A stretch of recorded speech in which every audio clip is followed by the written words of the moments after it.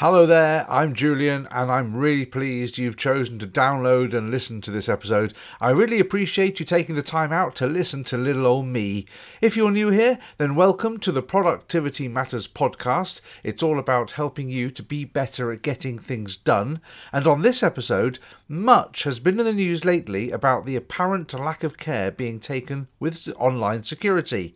So, as a subject close to my heart, I'm going to take another look at how you can take steps to be safe online. Now, before we get going, let me just check. My phone's on silent. My MacBook is on Do Not Disturb. Okay, let's do this.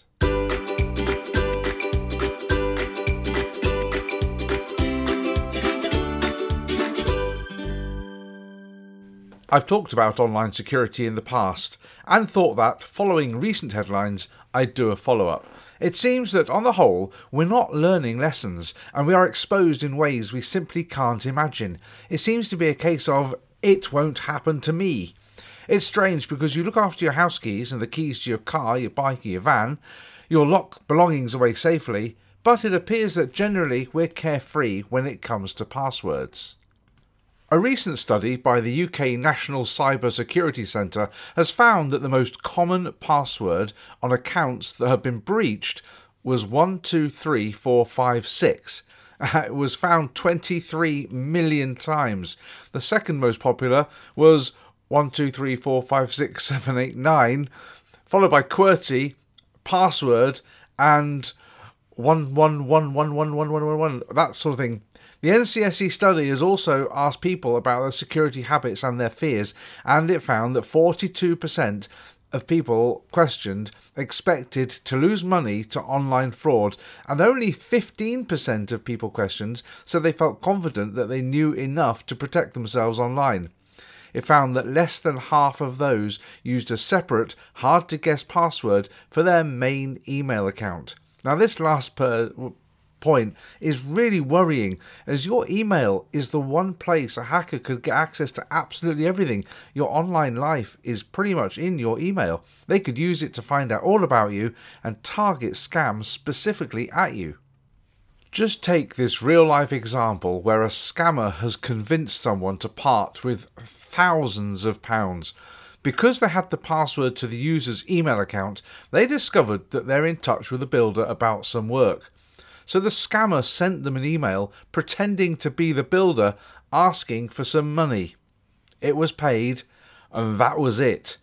The banks usually take the stance currently that because you authorise the transaction, known as an authorised push payment or APP, then you are liable and they don't have to refund you. It's harsh, and steps are being taken to address this, but through taking care with your online security reduces the risk of this happening. The onus must be on us to take care with our money. Another issue is that apart from being easy to crack, it's a fair bet that these passwords are being used for multiple accounts. So if one of your accounts has been compromised, then the hacker can just use your username and password against other sites to see if they get a hit. So how can you protect yourself online? Well, the first step, I'm sure you might have guessed this by now, is to use a different password for each online account you have. Now, this might seem really onerous, but your online life, that's easy for me to say, your online life is on the line and you need to protect it. This is going to reduce the impact of a hacker accessing your accounts. Where possible, use different usernames too. You need to make it as hard as possible for the fraudster to get access to your information. So using a different password is good, but if it's easy to guess, like a surname, a maiden name or a dog's name, then it will be easily found out by the fraudster and bingo! The passwords need to be hard to guess, and there are a couple of ways to do this. The simplest method is to come up with a phrase and create a password using the first letter of each word in that phrase. So, for example, let's say the phrase is, "My favourite place in the world is at home with my family." Your password would then be MFPITWIHWMF.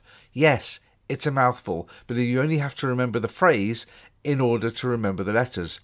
It's a great password. Now, mix it up with some upper and lower case letters, and replace certain letters with numbers. For example, the letter I you replace with a 1 and replace the letter A with a 4.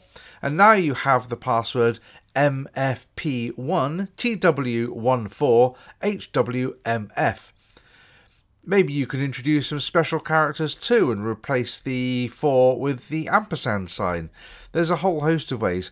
You need to create separate passwords for your accounts, but if you make them memorable, then the difficulty in remembering them is reduced. Now, I know this is difficult to articulate on a podcast, so please go and read the transcription of this podcast. The link is in the show notes, and you'll be able to see an example of all of these put together with the uppercase, lowercase letters, special characters, and all of that sort of thing. You probably have a lot of online accounts, probably more than you think you have. There's all your online shopping accounts. There are your financial accounts, your email account, or accounts if you have more than one. You've got your Netflix or other streaming service login, and there's all of the social media accounts too. Now, I just checked, and I have 286 different online accounts. Now, not all of them are used regularly, admittedly, but they are all stored somewhere online. Of these, only 6 of them have the same password. I really should take a look at those. So how do I do it? Well, I use a password manager, and the one I use is called LastPass. There are others on the market, such as Dashlane and 1Password, and even your browser can store passwords for you, although I don't really recommend that. But I've been using LastPass for a number of years and have been extremely happy with them. It's cross-platform, so I can use it on my MacBook, on my phone, and anywhere else that I want to go and access the web. When you create an account, you set up an access password, and this should be a hard-to-guess password, similar to using the method that I just described in terms of using a passphrase, as it's the only password you're going to need in the future, and it's so important that you don't forget this password. Okay, not even the guys at LastPass can retrieve it. It is literally yours. It's completely not saved anywhere. If you lose it, you will lose access to all of your passwords. The next time you log in to one of your online accounts, LastPass will ask you if you want to store this in your vault. And if you say yes, then the username and the password that you've entered will be stored securely. Now, the next time you go to that login page, LastPass will recognise the site and will prompt you to select the details from the vault. All you have to do is select them, click login, and you're done. So it makes logging in much quicker because you don't have to type anything, and it's also secure because it's stored away somewhere. Now, when you go to set up a brand new account and you get to the field that says enter password or create password, instead of using your usual string of letters and numbers, you can ask LastPass to generate the password for you. Now, I'm not going to talk through all of the steps because it can get quite confusing listening to it all, but at the end, your new account will be stored in the vault and all is safe. And it's not just passwords. LastPass also gives you the ability to store images, so you can create secure notes with passport information, driving license information, anything in fact, any personal information you could store. And for example, in an emergency, if your passport gets stolen, you can easily access it from there. And if you're on holiday when it happens, then you can go to the consulate and you've actually got a picture of your passport there, so you can show them what it's all about. It's really good.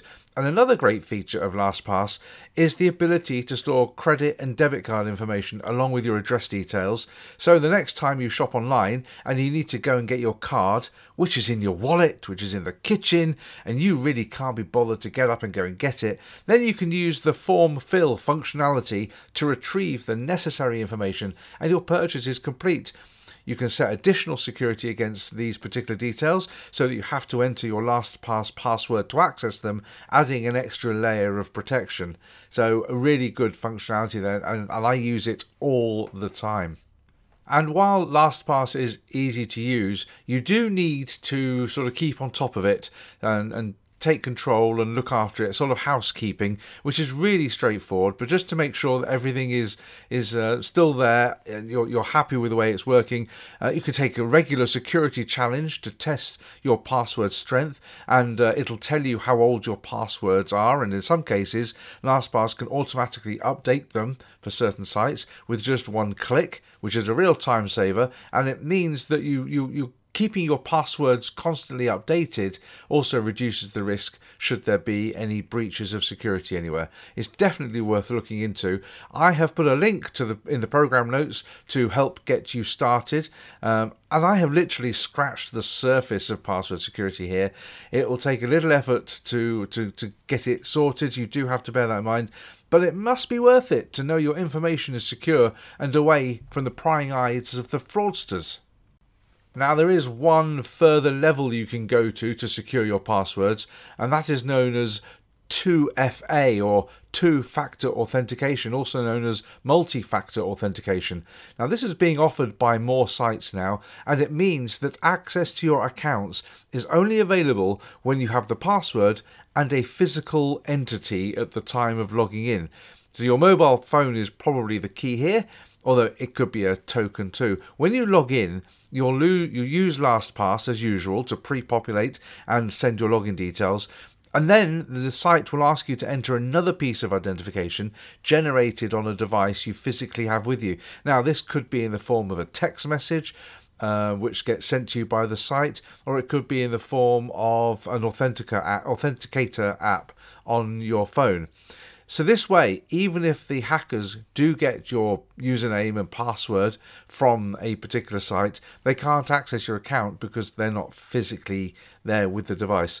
You still need to be vigilant. Password managers won't save you from accessing dodgy sites and entering your information, and password managers won't save you from yourself giving out details to people who you don't know who they are.